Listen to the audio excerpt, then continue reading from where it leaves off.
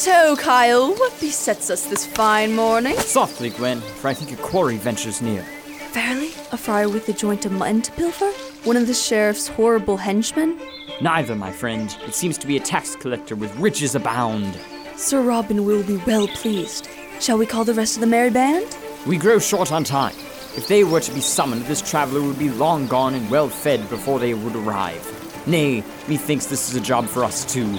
I'm sure we can handle a single heavy-laden rider. After you, then. I say, good traveler, you are far from home, and methinks on this lovely morning. Oh my. What do you mean by accosting me in such manner, knave? Do let me pass, or the king's vengeance shall be swift indeed. The only king I serve is Richard the Lion-Hearted, not this sniveling brother Prince John. Ah, and you assume I spake of the latter? I, too, am a servant of Richard. These chests are filled with the king's ransom. I have been charged to deliver it post-haste, and you are in my way. A likely story. I dare say she spins a charming tale for sure. Ah, so the foxes hunt in pairs this morning. It is a sad state of affairs when subjects of the king are preyed upon by brigands. Enough of your stalling. I would very much care to investigate your wares. And I will start with this paper she has. This is an outrage.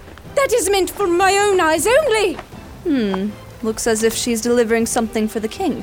What does this word mean? Radio? It's a radio. Some sort of trickery, no doubt. I wish to see it. Fine. It's here. It looks like a box to me. Here. Let me start it up for you. Will it be too much of a bother, Lionel?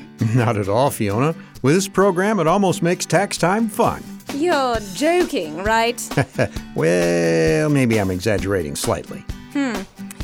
Well, I think I'll go sit down while you get things sorted. I'll let you know if I need you. Oh! Well, hello, Gwen. I didn't know you were here. Hi, Miss Fiona. I'm just reading this book for school. Oh, really?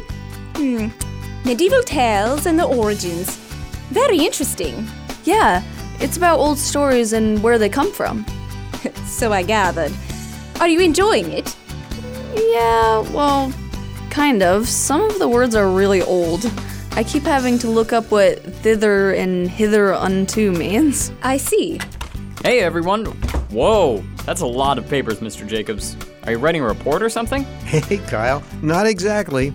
Lionel is helping me file my taxes. Huh? You still need help with those? I'm pretty sure they are confusing for a lot of people, Kyle. Well, yeah, I just thought, well, at your age, it'd be easy, Miss Fiona. Well, evidently, I'm not quite old enough to get the hang of it. So what are you up to today, Kyle? Oh, you know, it's Saturday. Nothing really going on, so I thought I'd see if anything exciting was going on here. Evidently not. Well, we could listen to the radio. That sounds fun. Yeah.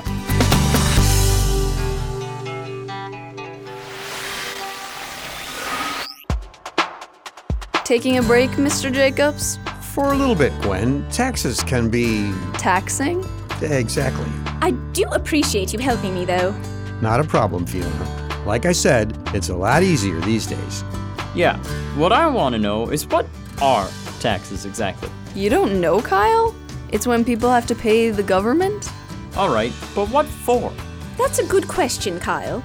To put it simply, taxes are the way the government raises money to run our country. Run our country? I don't get it. Well, think about it. It takes money to repair roads, take care of parks, and keep people safe.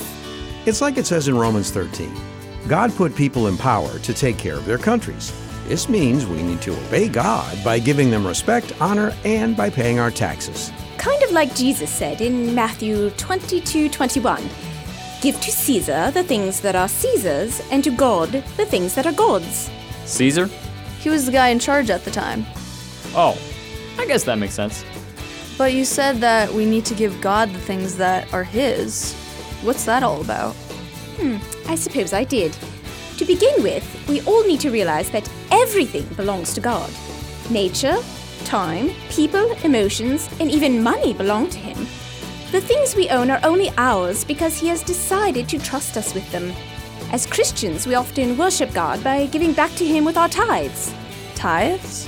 If I may, Fiona, I might have a little script that might help explain. Oh, that would be lovely. I'll go look for it. And we can listen to the radio while we wait.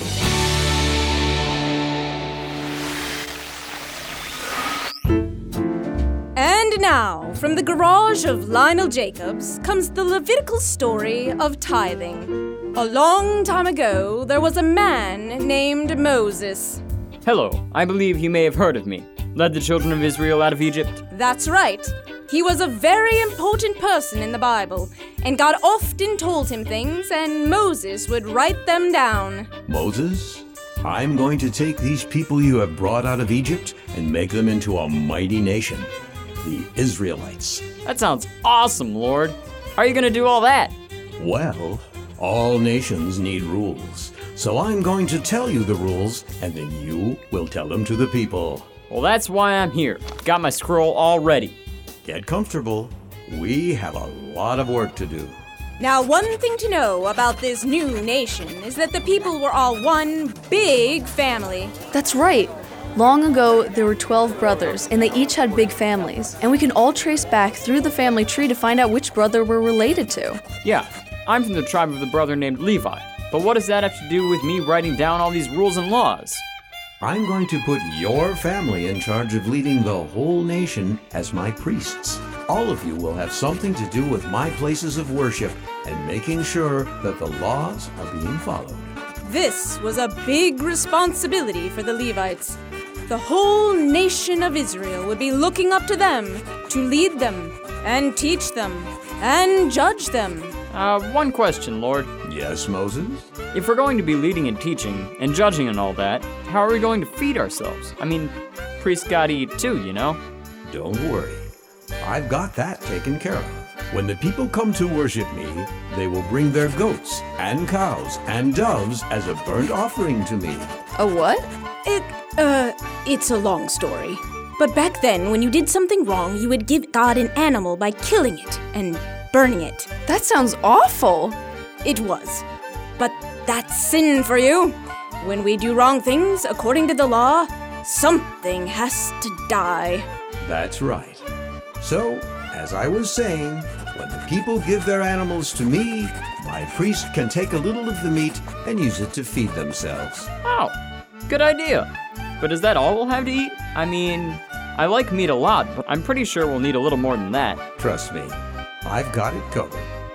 As another part of worshiping me, my people will bring to the temple a tenth of what they have as a gift to me. These will be called tithes, and this is what will help pay the priests for their work. You've thought this through, haven't you? Like I said, trust me. And so that's how tithing started. People would bring a tenth of their belongings to the temple so that the Levites would be able to serve God. Today, Christians do the same thing for their churches. By giving back to God, his workers can serve him with your gifts.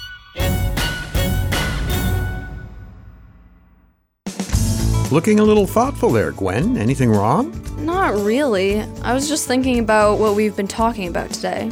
You know, the whole tithing thing. I was wondering something, though. What's that? In the script, you said that back then people used to give God animals to pay for the wrong things that they did. Is that why we bring our tithes to church, too? No, not exactly. Since Jesus died on the cross and came back to life, the cost of our sins have been paid. We don't need to worry about paying the cost ourselves. Tithing for us is just a way to give what we have to God, so that people like pastors, missionaries, or other people who do his work are taken care of. Although sometimes people do give to show how sorry they are. In Luke 19, we see a familiar tax collector giving more than half of his wealth away when he realized he'd done the wrong thing. Wow, and I thought that 10% was a lot. It can be, Kyle, and God knows it. A lot of people are afraid to give away that much of what they have. But in Malachi 3, God tells us that if we trust him enough to give that much, he will give us so much in return that we won't have room for it. Is that really how it works, Mr. Jacobs? I'm pretty sure Miss Fiona knows what she's talking about, Kyle. I'm just asking, Gwen. That's how it works, Kyle. And other verses like 2 Corinthians 9 say about the same thing. But I'd encourage you to test it out and see for yourself. Test it out? I thought the Bible said we shouldn't test God. It does. But in this instance, God says it's all right. Have you tested it out, Mrs. Fiona? Actually, I have. And what happened? I can't tell you that. You've got to figure it out on your own. Well, I think I will do that. See ya. Where are you going? To count my money. Church is tomorrow, and I've got to see how this works. All right. Bye. Well, I need to get back to finishing up your taxes, Fiona. I just need a couple forms from you. Yes. Did that answer your questions, Gwen? Most of them, Miss Fiona. I'll have to talk to my mom after I've thought about it for a while. Good idea. Are we done listening to the radio? I am. Want me to shut it off for you? That would be wonderful. Thank you.